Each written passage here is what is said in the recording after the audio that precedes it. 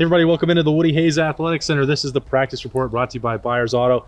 Hey, it's the game, so we have all hands on deck for this one. Spencer Holbrook joining us for this practice report ahead of the game. Tim May, you know him. Jeremy Birmingham. I am Austin Ward. Saturday at noon in the Big House. It's Ohio State and Michigan, the number 2 Buckeyes. And I'm not even sure where Michigan will rank in these college football playoff rankings tonight, but it's going to be a top 10 matchup. Why are you sure the Buckeyes are going to be number 2? I guess maybe I shouldn't have said that at all. It's going to be a top 10 matchup. Yeah. Who knows where they're going to be. Ohio State, as I keep saying, they could finish number 1 as they close out the schedule and try and get 3 wins. But if you look at this, guys, what's the number 1 storyline for these Buckeyes as you get ready for Saturday? Tim? Starting with me, number 1 is the Michigan offense really for real? Clearly from the second half of the Penn State game on, they've been a different group, making plays, et cetera. Shea Patterson has played like a lot of people thought he would a couple of years ago. A lot of people thought he was a bust going into this year. He's proven he's not. Nico Collins, they finally discovered that guy's a hell of a player. Donovan Peoples-Jones. I think the number 1 storyline is how Michigan has refound its offense. Spencer? I just think it's going to be Ohio State's defensive line. I think if Ohio State's defensive line can get to Shea Patterson pretty easily, which I think they can, I think Shea's going to have a really long day. He struggles a little bit when he throws on the run. You saw him throw a bad interception last year on the run to Jordan Fuller. So if Ohio State's defensive line can get to Shea Patterson, I think it's going to be a really long day for the Wolverines. All this talk about the Michigan offense, I cannot shake, Berm, the memory of Iowa 10-3. They still only finished with 21 points in that game against Penn State. I'm just not going to buy the turnaround of the Wolverines defense until they actually do it against somebody that matters. You mean offense, yeah. Sorry, this Wolverines offense, until they do it against the Ohio State defense. Yeah, I mean, I don't know exactly what I buy. I know that if Shea Patterson, as Spencer said, has time to throw, he's a way different quarterback than when he doesn't have time to throw. Their receivers are way better if they have time to run 30 yards down the field and nobody covers them. I mean, that's pretty clear. But for me, the biggest thing about this week is Justin Fields, and is he 100%? Is there a lingering thumb issue on the non-throwing hand? Is the ankle fine?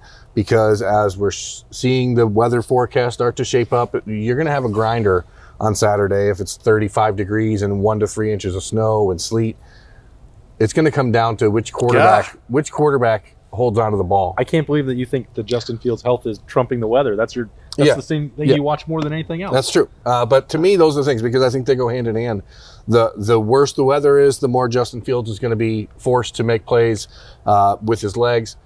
If it comes down to a one-dimensional game on either side, Ohio State, it has a major advantage because the Buckeyes are two-dimensional within their one-dimensional offense. Right. And now let me defend myself. The reason I said this is because, the big question was, where was Michigan's offense all year? Yeah, I mean, they haven't played against great competition. Maryland, good for you. I know, but I mean, the bottom line is they have been more offensive the last several weeks. The question is that for real? That's what, they're going to find out for sure against the Chase Young-led Ohio State defense. I think that the question about the weather is interesting because you hear this all the time when Ohio State's getting ready, like, oh, that'll neutralize it, that'll even out the talent. I don't think so. Like, both teams are going to be affected by the weather. Exactly. And if Michigan, they really struggle to run the football. Jim Harbaugh has never done anything to upgrade that offensive line. Ed Warner was supposed to really take them to the next level. That has not happened.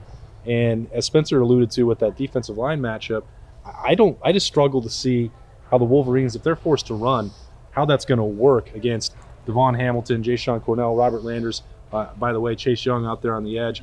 Maybe this is a game where you throw Jonathan Cooper out there to help. Who knows? They've still got that in their back pocket. But I just, I don't see it, and I don't believe it.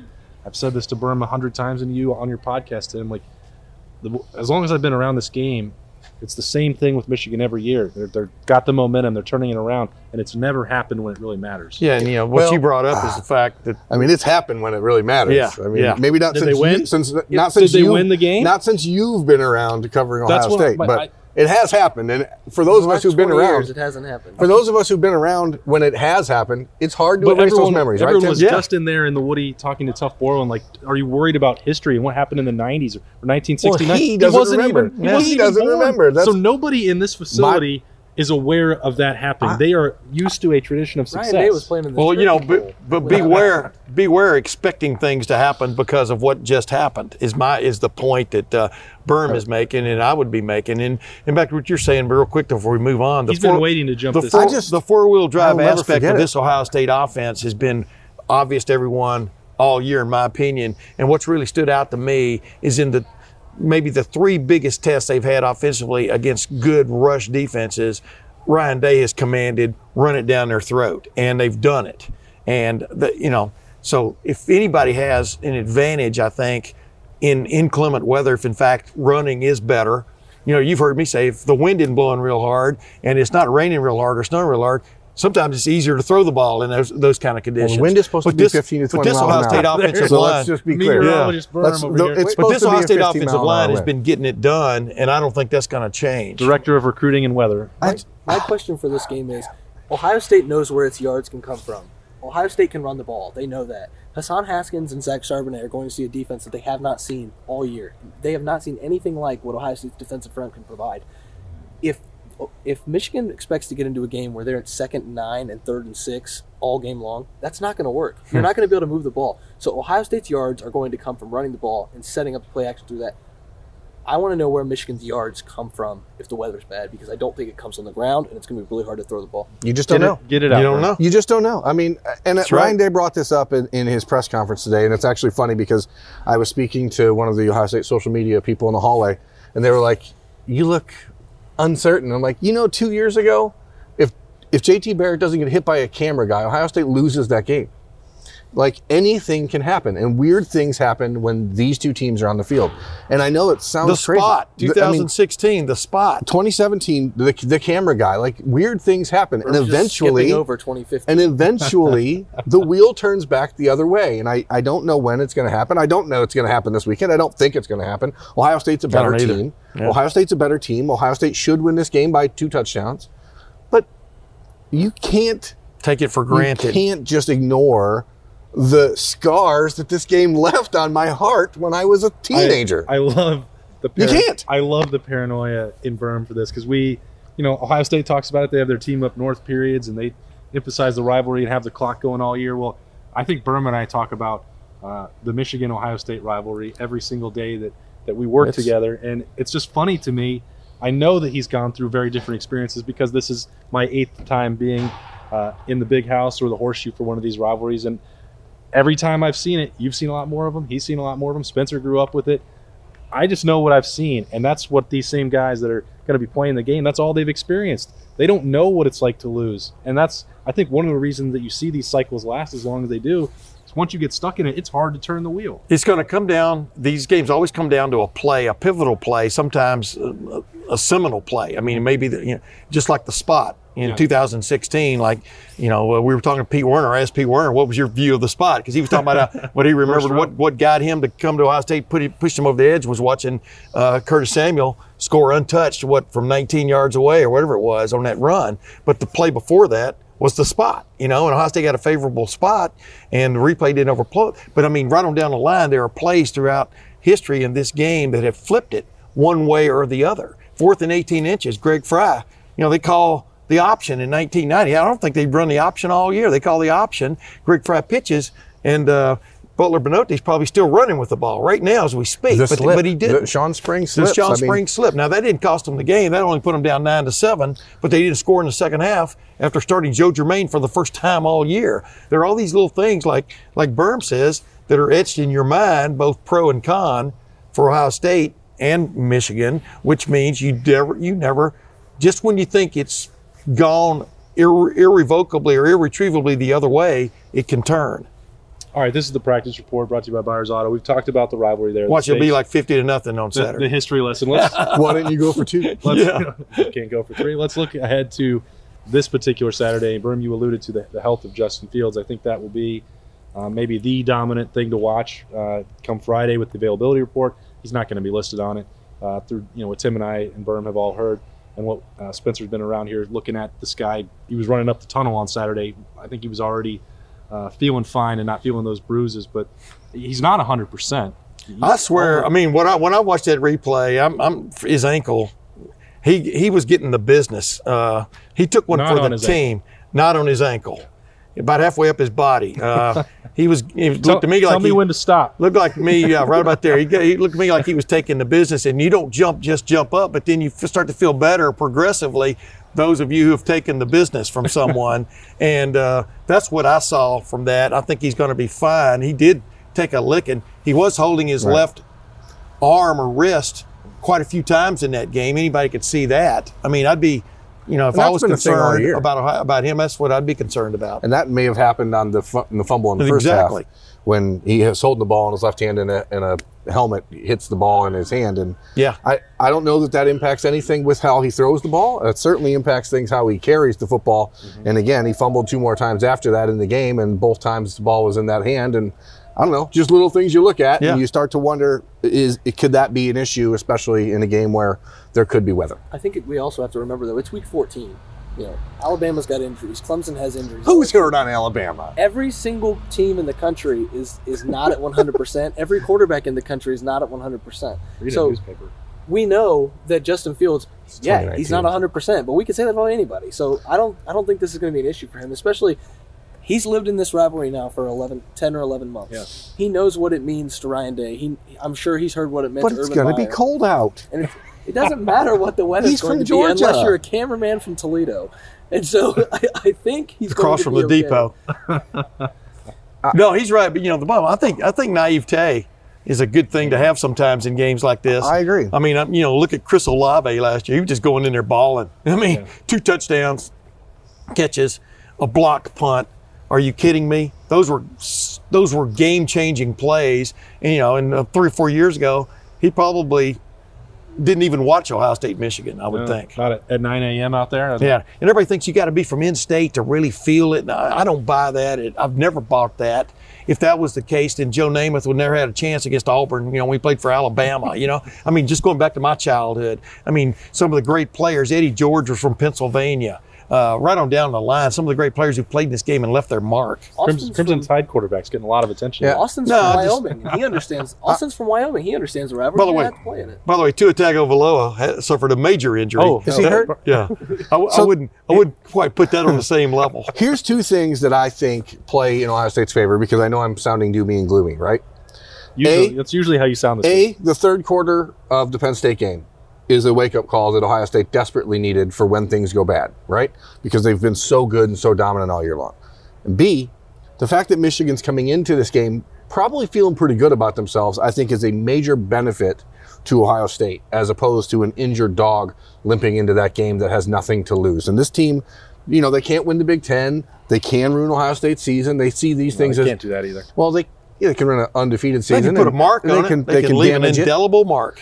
They can damage it, and I think those things work in the Buckeyes' favor, because I don't think that there's really any chance that they would have come into this game like overconfident or thinking there's no way they can lose. But I do think that you need that little shot, that little poke to say, hey, things can go wrong here in a heartbeat. Mm-hmm. And Michigan coming in feeling like they are playing on the same level as Ohio State is good.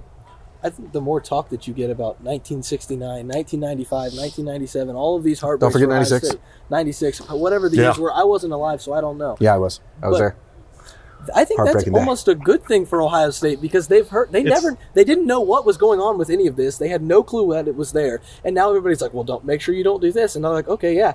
Let's make sure that we don't have that, because I don't think it's going to matter. It's not going to matter one bit. All that happened. Some of it happened 30 years before. I get it. It's like saying make sure the plane you're on doesn't crash. I get it. You have no real control over that. Here's the thing for older people. When planes did crash a lot more often. I mean, seriously. I mean, I was thinking about that as I'm driving here. No, I was thinking about that as I was driving here today. I agree with you from the standpoint of, I don't think history dictates anything. And then I had Ben Hartsock and Craig Krenzel on my podcast this week, and Ben Hartsock made a good point.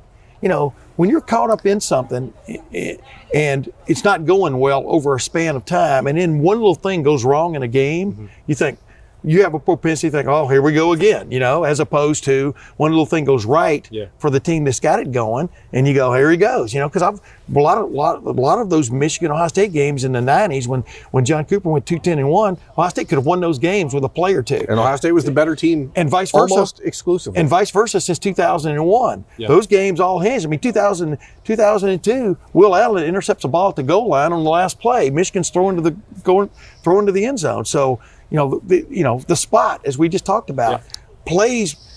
Somebody makes a play and that turns it. And sometimes it's early, sometimes it's late, but it happens. And somebody last year was Chris Olave.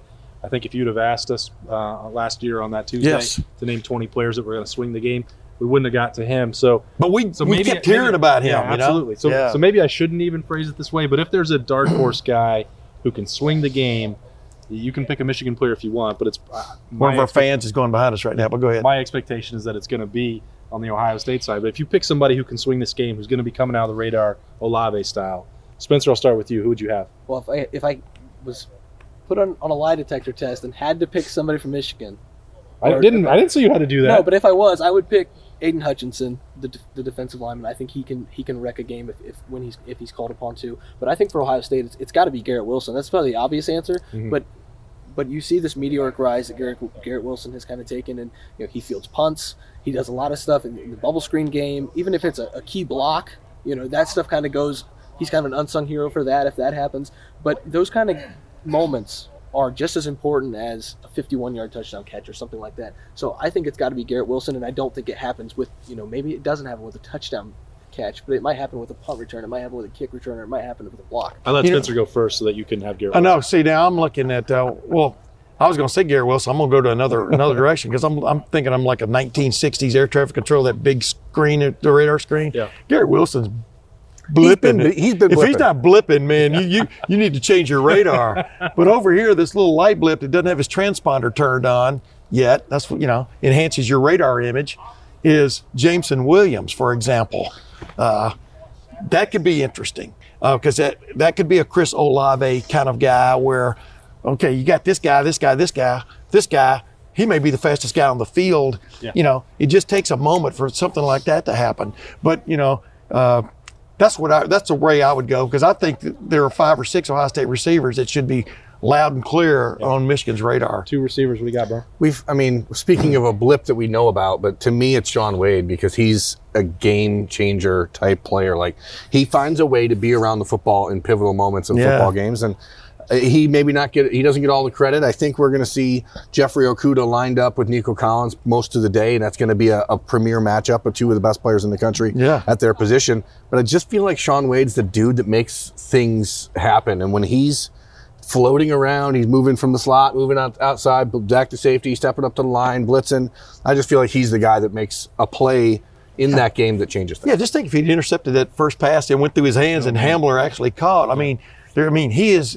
I agree, Berm. With Berm, that he just sometimes he puts himself in that position. Sometimes circumstances find him, but it's really uncanny how that happens. I've got this guy. I'm looking at him. He's a captain. He's a junior. He's a defensive end. He wears number 2. That's not off the radar. Okay. I just want to see how long I could go. That's a Airbus 380. Oh, so Chase Young. That's like Air Force One. Okay. Yeah. Jeremy Ruckert. clear all airspace. Here comes the Air Force One. Jeremy Ruckert. This could be a game where you might see Ohio State saved it up. I know it's cliche to talk about this team, and then maybe they'd throw to the tight ends, but Justin Fields looked to him for a pretty big third down conversion late against Penn State. Tough catch near the sideline. And he's also out there a lot, doing a lot more blocking than people, they expect him just to make catches. Yeah. The fact that Ohio State is trusting him to hold up in a lot of these 11 personnel situations, that you saw Jeremy Ruckert out there a good deal against Penn State. I think that's going to continue. That doesn't mean I think he's going to go get 6 or 7 catches, but he might score a touchdown in this game that you're not really expecting. So I'd try to go a little bit off the radar. He's another one that blips for me. But changing my level of radar down to the ocean area, he's more like I think he's still on there barely as a rum runner. Rum runner boat. I don't know what that and is, you didn't I'll catch take them all. But but you're right. See, I'm writing about this later in the week for LettermanRow.com. Is that this Ohio State offense, man? We're not overselling it. They've got answers. They've got options that I think are the deepest amount of options of any team I've ever covered at Ohio State, because they've got coaches that are coming up with them, but they got the players to fulfill them, like Jeremy Ruckert, like Luke Farrell, like Garrett Wilson. These and then of course 2 stud running backs, and J.K. Dobbins and Master Teague III. Funny. We don't even talk about KJ Hill and Austin Mack and Benjamin Victor. And KJ Hill's about to become the all-time leading receiver in school history, and I think it just goes to show what this program has been built to be. When you can talk about these 5th or 6th or 7th wide receivers and the 2nd string tight end, and it seems like it's not even missing a beat. And I think It just speaks to the remarkable depth that this team has, and it's why there's no reason they should lose to Michigan. But you know what? He brought up a great point a minute ago because, we were sitting there in the press box. Chris Olave would have had 2 touchdown passes last week early. The big pass because Justin Fields had to step left and move and avoid a rusher and threw late. Olave had like a whole city block head start, and they were able to catch up. Like Aiden Hutchinson, he's the kind of guy that could be that guy suddenly in Justin Fields' face on Saturday. You don't know how these games are going to go. We haven't even talked about Justin Fields from a sense where we've talked about the injury, we've talked about how the offense can do against Michigan's defense, but this is the game where Justin Fields can cement his legacy. Is there too much to talk about? Yeah, there is. That's why I'm going to bring it home right now on the practice report brought to you by Drive it home. I cannot wait. Berm said it, and it's that score prediction time. I got to save him for last. He said there's no reason they should lose, but I can't wait just to see where his mind really is. So, Spencer, what do you got on Saturday at noon? I've been saving this quote for a while. You can't plant potatoes against Indiana and expect potato salad against Ohio State. 34. That's pretty good. Whoa. Wait a minute. Chives. That's pretty. Sprinkle it on the potato. Pretty good, man. I think throw some sour cream on there now. I think 34-21 Ohio State. I think Ohio State jumps out to an early lead. You might take a punch from Michigan midway through the second half, but I think this game is controlled by Ohio State throughout. I'm going to go with the same dual-headed pick I had last week on the radio was 45-21 if the weather is decent, that you can still throw the ball and they don't decide to just tuck it. And 38-17 Ohio State if, in fact, the weather is inclement. Berm? 21-13 Buckeyes. Wow. Classic. I really think that by the middle of the second half, it's going to be a sloppy field and a sloppy game. And I think it's just going to come down to who's controlling the line of scrimmage. I don't think Michigan can do that against them. And I think at that point, it turns into Justin Fields and J.K. Dobbins versus Shea Patterson and Zach Charbonnet or the other running back there. Yeah, that guy. I don't know that those two are going to outduel Justin Fields and J.K. Dobbins if it comes down to two dudes trying to run the football. But we're talking about offensive lines, right, too? I mean, that's sure. And I know that, Ed Warner, his legacy as an offensive line coach here, I know that people like to mock him a little bit, but what he did with the offensive line here was pretty spectacular. Yeah, it's not working. I haven't seen that in Ann Arbor yet, and I don't know if that's just because they've been so disjointed offensively. The speed and space thing, they're a lot faster than they were last year on offense, but they're still not faster than the Buckeyes defense.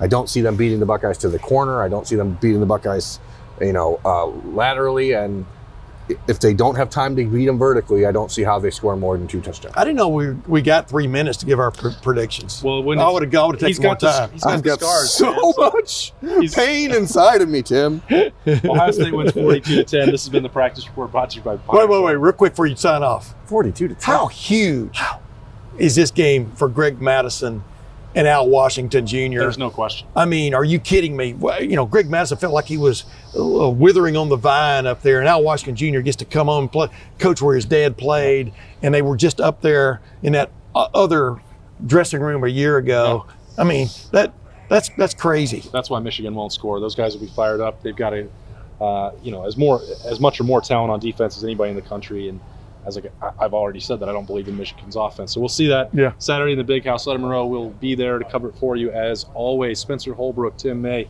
Jeremy Birmingham. I'm just Austin Ward. We'll see you with full coverage all week. It's the game. We'll see you there.